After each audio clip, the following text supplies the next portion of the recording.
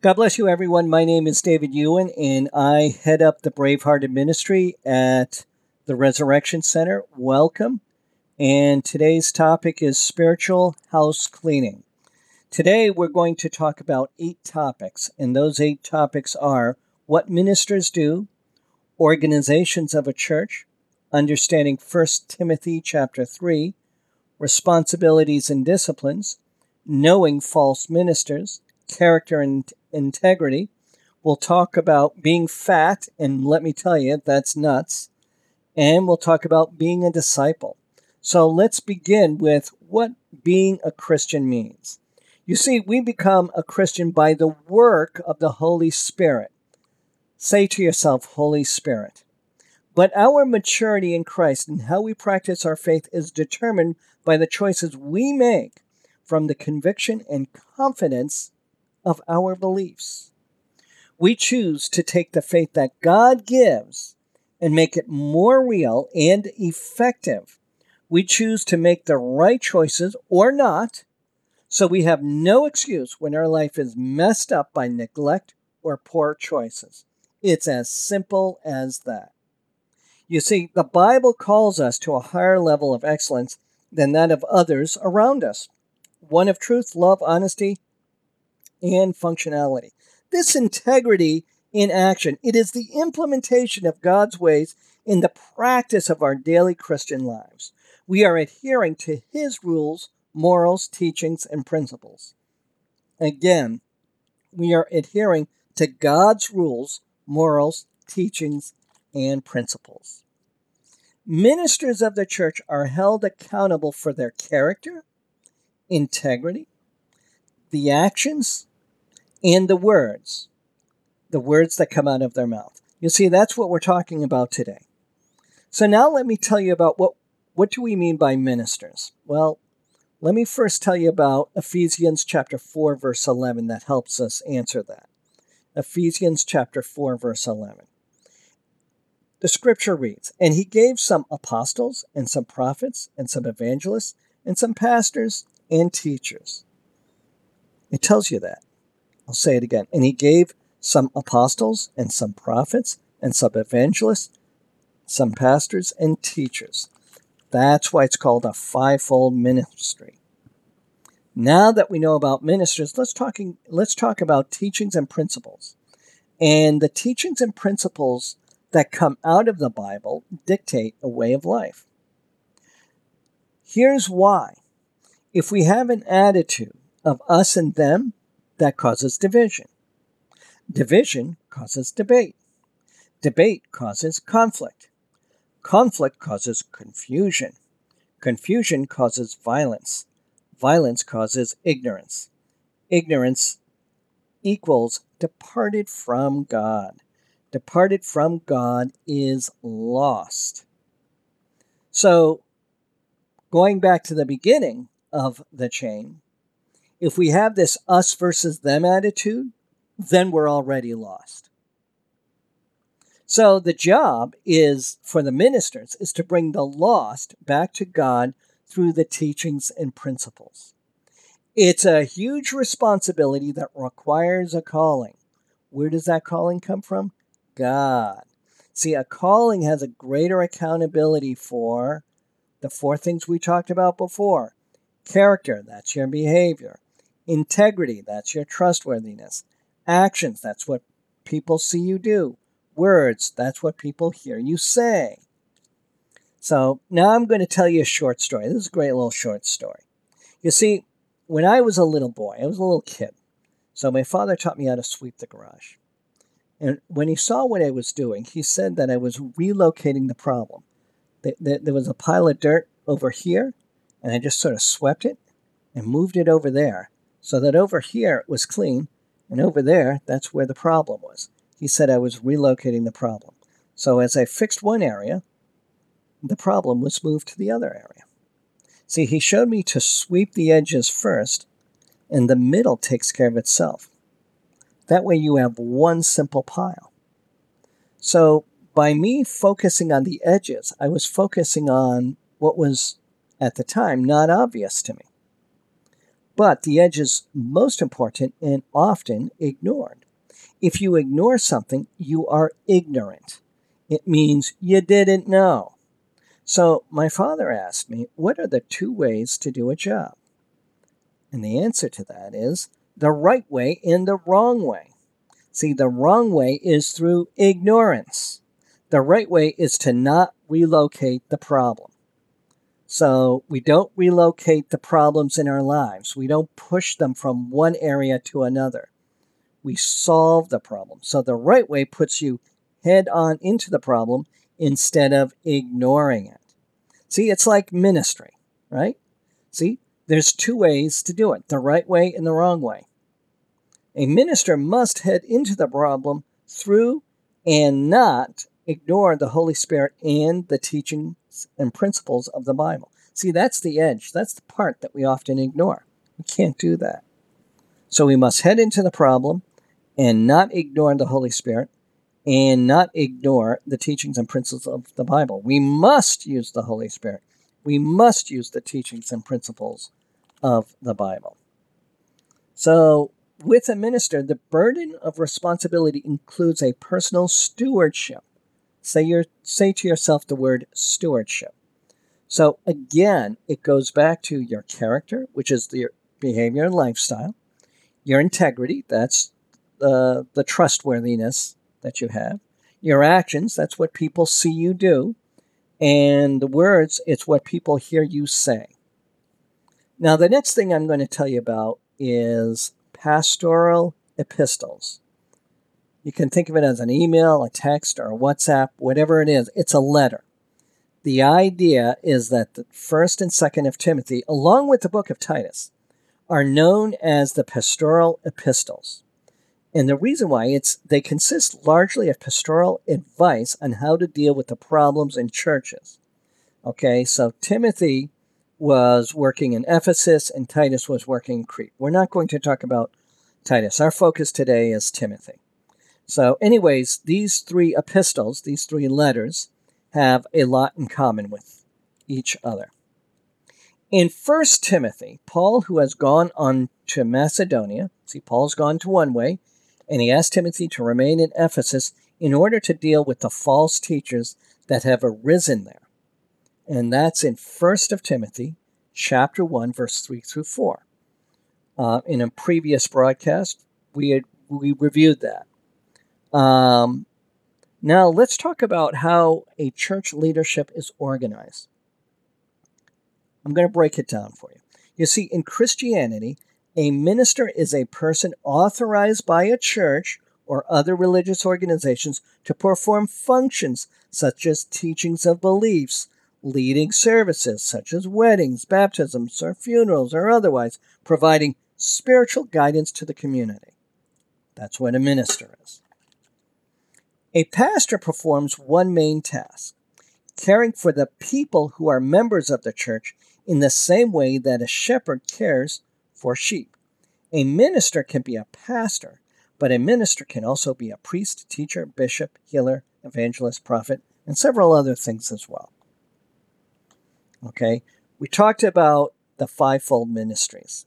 Now in Ephesians chapter 4, verse 11 through 13, it says, "And he gave some apostles and some prophets and some evangelists and some pastors and teachers for the perfecting of the saints, for the work of the ministry, for edifying of the body of Christ, till we all come in the unity of the faith and of the knowledge of the Son of God, unto a perfect man, unto the measure of the stature of the fullness of Christ." I'm going to read that scripture again. And again, that is in Ephesians chapter 4, verse 11 through 13. Okay, so that's Ephesians chapter 4, verse 11 through 13. "And he gave some apostles, and some prophets, and some evangelists, and some pastors, and teachers, for the perfecting of the saints, for the work of the ministry, for the edifying of the body of Christ, till we all come in the unity of the faith and the knowledge of the Son of God, unto a perfect man, unto the measure of the fullness of Christ." Wow. Now we're going to talk about the qualifications the qualifications for church leadership. That's in 1 of Timothy chapter 3. 1 of Timothy chapter 3. And I am going to read verse 3 through 10. Okay, so I will read the scripture. Okay, actually I'll read through, I will read through 12. But here it is, verse 3. Here is a trustworthy saying: whoever aspires to be an overseer desires a noble task. Now the overseer is to be above reproach, faithful to his wife, temperate, self-controlled, respectable, hospitable, able to teach, not given to drunkenness, not violent, but gentle, not quarrelsome, not a lover of money. He must manage his own family well and see that his children obey him, and he must do so in a manner worthy of full respect. If anyone does not know how to manage his own family, how can he take care of God's church? He must not be a recent convert, or he may become conceited and fall under the same judgment as the devil. He must also have a good reputation with outsiders, so that he will not fall into disgrace into the devil's trap. In the same way, deacons, which are like ministers, are to be worthy of respect, sincere, not indulging in much wine, and not pursuing dishonest gain. They must keep hold of the deep truths of the faith with a clear conscience. Verse 10, they must first be tested, and then if there's nothing against them, let them serve as deacons. Verse 11, in the same way, the women are to be worthy of respect, not malicious talkers, but temperate and trustworthy in everything. A deacon must be faithful to his wife and must manage his children and his household well. Those who served well gain an excellent standing and great assurance in their faith in Christ Jesus. So let's talk about what those qualifications are. Above reproach. Number 1, above reproach. That means do not act with the expression of disapproval or disappointment. None of this rolling of the eyes or this, snapping the tongue. That's what above reproach is. Number 2, faithful to his wife. That means no adultery, no unfaithfulness. Number 3, temperate. That means showing a moderation or self-restraint. Self-control. That means the ability to manage your actions, feelings, and emotions. Number 5, being respectable. That means regarded by society to be good, proper, or correct. The reason why I say regarded by society, it's not just in your house, but outside your house, where people see you. Hospitable, friendly and welcoming to strangers or guests. So be friendly to the people you know and be friendly to the people you don't know. Number 7, able to teach, able to pass on knowledge to future generations. Number 8, not given to drunkenness. Okay to have a drink, but do not fall into drunkenness. Number 9, not violent, but gentle. And that relates to that outward behavior. Number 10, not quarrelsome. This means not moody and positioned into constant argument. Number 11, not a lover of money. That relates to financial greed and financial selfishness. Number 12, he must manage his own family well. That means be a good provider. Number 13, he must not be a recent convert, or he may become conceited and fall under the same judgment as the devil. That means he must be firm in the faith. Number 14, he must also have a good reputation with outsiders so that he will not fall into disgrace into the devil's trap. Outsiders are people who are not of the faith. Okay, now I'm going to talk about the actions from the behaviors as defined in what we read in 1 of Timothy chapter 3. Let's see, for the point 1, he must preach the gospel at all times. That means to glorify God, preach the word, surrender to the will of God, preach for souls and not personal gain, and be disciplined and accountable for your actions. Now, point number 2, you must be a servant to all people. That relates to having a sense of obligation, serving with compassion, be versatile, and serve with God's priorities. And point number 3, you must be disciplined in all situations. So you must serve with judgment in view, you must serve with scripture in view, and must serve with others in view. Okay? Now let's talk about the church body. We're going to talk about the responsibilities of the church body, not just the ministers, but the church body. So we've talked a little bit about ministers. Now we're going to talk about the church body. Okay? The church body must do three things. 1, receive. 2, submit. And 3, follow. Okay? Let me break that down. In number 1, it's to receive the word and obey it. Okay, we learned that in the book of James, chapter 1, verse 22 through 25. Number 2, submit to his leadership. And that's in Hebrews chapter 13, verse 7 and also 17. And number 3, follow his Christ-like example. And that is in 1 Corinthians chapter 11, verse 1. So again, the church body must receive, submit, and follow. So receive the word, submit to the word, and follow the Christ-like example. You see, the Apostle Paul provided extensive theological encouragement to Timothy and told him to stand strong on the truth in the battle of spiritual warfare. He also sent instruction on a number of topics, such as prayer and watching out for false teachers. Now, you hear about the false teachers, but a teacher is part of the fivefold ministry. So when I say teacher, I'm also talking about a minister. So say to yourself, false ministers, we don't want to see them. False ministers, we don't want to see them. Number 9, how to find and recognize a false minister. How to find and recognize a false minister. Well, number 1, it could be you see the seriousness and the deceitfulness of the error of their ways. Actions speak louder than words. If you discern a serious degree of deceitfulness, then that's a flag. The size of the audience is growing. Is it growing?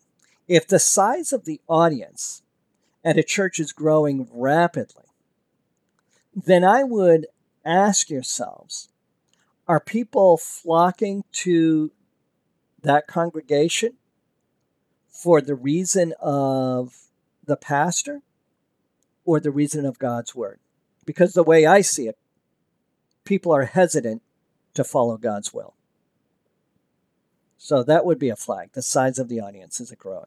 Number 3, the duration of their ministry. Did they make one blunder or are they constantly doing it? Are they growing or are they constantly making mistakes? Do you see glory to glory to glory, or do you see failure, failure, failure? Number 4, the vulnerability of the people for whom you are responsible. You know, a congregation, the members of a church in today's times are very, very fragile. They can easily be tricked and swayed. They can be deceived. They can be manipulated for selfish reasons. So if they're still like that, that means they haven't grown. See, a minister operating a church should be able to create leaders out of a church, not babies. And number 5, the role you have in influencing shepherds who really need to be discerning for who the false teachers are. See, the ministers should be able to recognize who the false teachers are. Next, I'm going to talk about the importance of character in Christ. See, the Bible teaches that one of our primary responsibilities is to know, love, and follow Jesus, is to teach the body of Christ to be like Jesus in character. See, Jesus was our model. Character development is a lifelong process.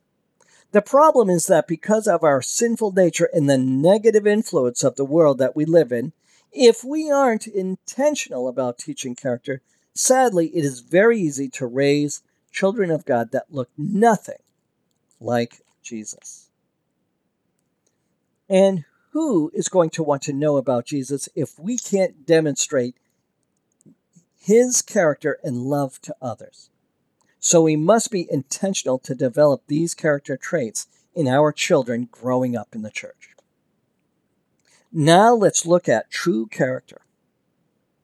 Let's take a look at that. And of them, there are five. There are five. Number one, demonstrate the godly character yourself.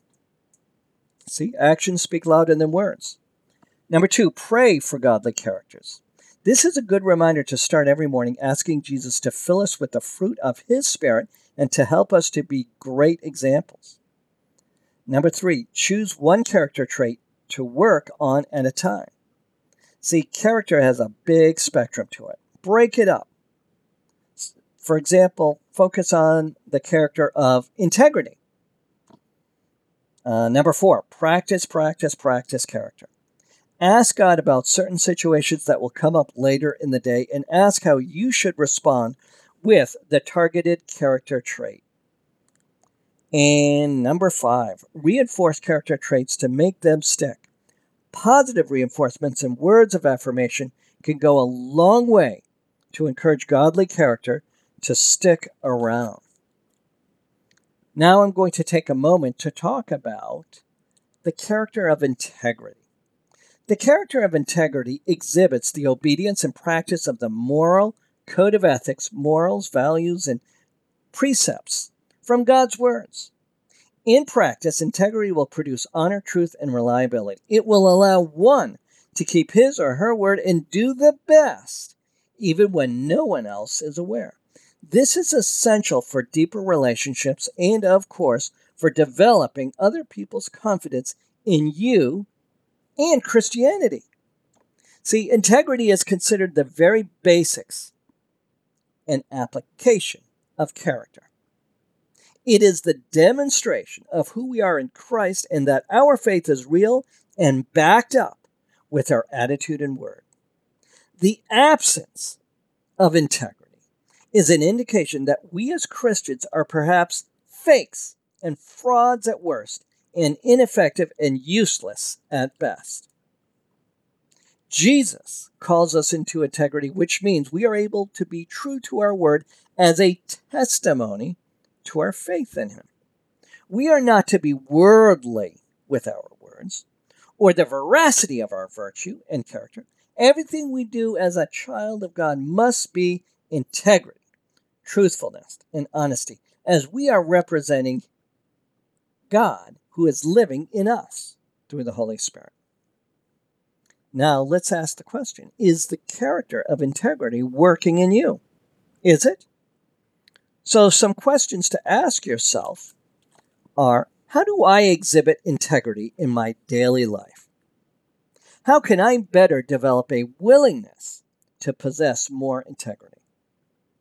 What blocks integrity from working and being exhibited in me? How can I make integrity function better, stronger, faster, even in times of uncertainty and stress?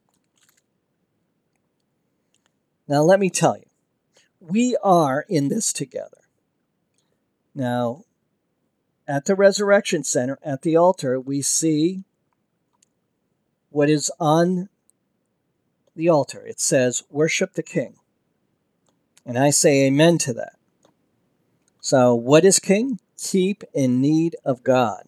And what is God? Good, orderly direction. Amen. And what's amen? Almighty eternal name. We're always worshiping the King. Now, the next thing I'm going to tell you is we need to be big and fat. And I know this sounds like nuts, but to be firm as ministers and as a stronger body of the Christ, we need to be big and fat. And I tell you, it is nuts. And I'll tell you why. Big, B-I-G, we must be believing in God. B-I-G, believing in God. And some of the skills we need to have are FAT, F-A-T. We need to have the faith, we need to be available, and we need to be trainable. So that's FAT. And yes, Being big and fat sounds nuts. Why? N-U-T-S. Never underestimate the Spirit. So in ministry, we need to be big and fat. And yes, this is nuts. Next, I'm going to talk to you about being a disciple. And the best way to remember being a disciple is to look at the letters D-I-S-C-I-P-L-E, disciple. We must have determination to stay hold to our faith. That's the D, determination. The next one is intercession, I, intercession. We need to pray not only for ourselves, but on the behalf of others. In doing so, we are also a servant. That's S, servant. That's our role in ministry. We're here to serve. It's a calling. And with that, we need to have a commitment. That's the C, commitment. It's not part-time. It's not this Sunday, yes, next Sunday, no. It's all the time. We talked before about integrity. That's the I. That's your trustworthiness. You can be relied upon. You'll have some difficult times. The P is perseverance. You need to be able to push ahead. The next one, L, is love. What's love? L-O-V-E. Let our voices encourage. Not only our voices, but also our actions. And finally, we let people know who God is. That's evangelism. That's the E, evangelism. So disciple, D-I-S-C-I-P-L-E, is determination, intercession, servant, commitment, integrity, perseverance, love, and evangelism. Now here's the summary of what we've talked about today. We talked about a lot of things today, and our topic was spiritual house cleaning. We talked about what being a Christian means. What do we mean by ministers? Teachings and principles. Pastoral epistles. How is a church leadership organized? We talked about understanding 1 Timothy chapter 3. We talked about actions from behaviors. We talked about the responsibilities of a church body. Number 9 is how to find and recognize a false minister. Number 10, we talked about the importance of character in Christ. Then we talked about the character of integrity. We talked about we are in this together. That's part of the church body, the community. And then we talked about we need to be big and fat. And yes, that's nuts. And then we talked about being a disciple. And that brings us to the end of the lesson. May God bless you. I hope this edifies you in the way that God intends. My name is David Ewan. I head up the Bravehearted Ministry, and this is the Resurrection Center.